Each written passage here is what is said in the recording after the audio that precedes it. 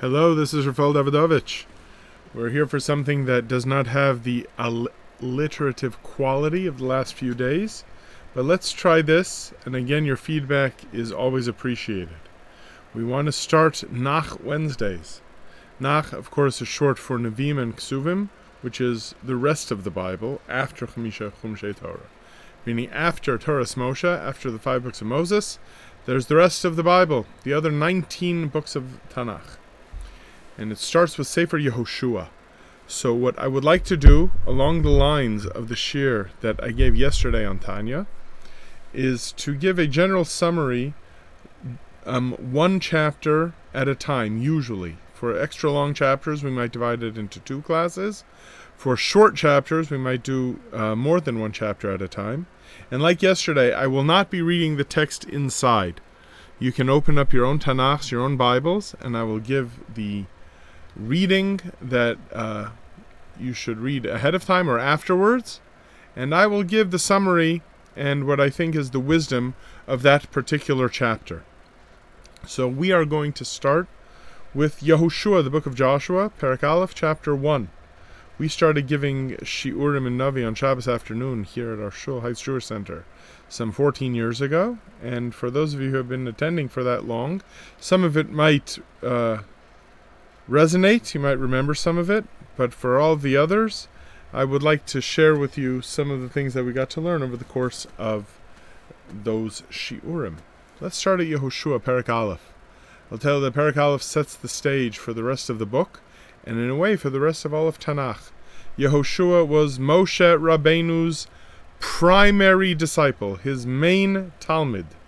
And not only his main Talmud, but the way that it is expressed in the Gemara, Moshe was the sun and Yehoshua was the moon, so that all of the light of Yehoshua is the reflected glory of Moshe, just like the moon reflects the light of the sun. And in fact, this is what is said in the second pasuk of the whole Sefer. The first one, it says that after the death of Moshe, the servant of Hashem, Hashem spoke to Yehoshua bin Nun, the servant of Moshe, and he said, Moshe avdi meis. Moshe, my servant, is dead. Now, of course, we know that Moshe is dead, and Yehoshua certainly knew that Moshe was dead. So what is new about this information? The pasuk continues, Kuma v'ores hayarden hazeh. Now get up and cross this Jordan River. Ata v'chol ha'am hazeh, you and this whole nation.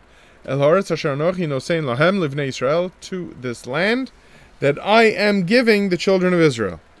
What we have here is the setup of the entire book, which is that Moshe was the main leader who gave the Torah and set the standard for what was expected of all of the Jewish people, up until the foundation of a Jewish kingdom. This is made very clear in Sefer Dvarim in Deuteronomy. However, Moshe died before he could implement any of it. So it was left for Yehoshua to implement it. So Yehoshua is not merely the successor. Yehoshua is not merely the first leader to lead after Moshe. What we are being told here in chapter 1 is that Yehoshua is Moshe Rabbeinu part 2. Now, Moshe Rabbeinu part 2 means that Yehoshua is meant to be everything that Moshe Rabbeinu should have been or could have been had he been able to cross the Jordan River.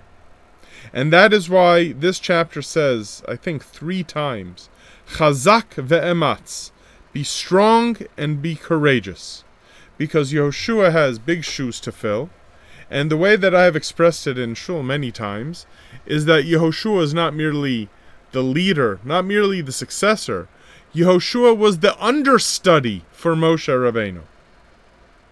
What's the difference between a successor and an understudy? An understudy is actually meant to totally fill the role that the previous actor filled before he became incapable of filling that role.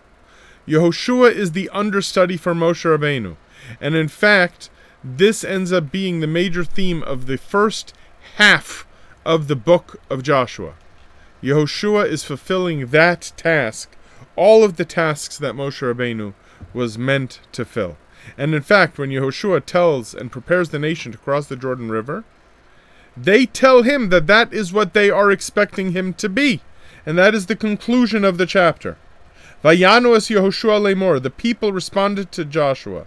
They said, Kol asher tzivisonu naaseh. Anything you command us to do, we will do. Kol asher tishlachenu nelech. Wherever you send us, we will go. Kichol asher shamanu el Moshe, ken nishma elecha. Just as we listened to everything Moshe said, we will listen to you. Only we expect Hashem to be with you the way he was with Moshe. And as they say, we will treat you as an absolute leader. Rak chazak ve'ematz. But you have to realize that you are not merely Yehoshua's successor.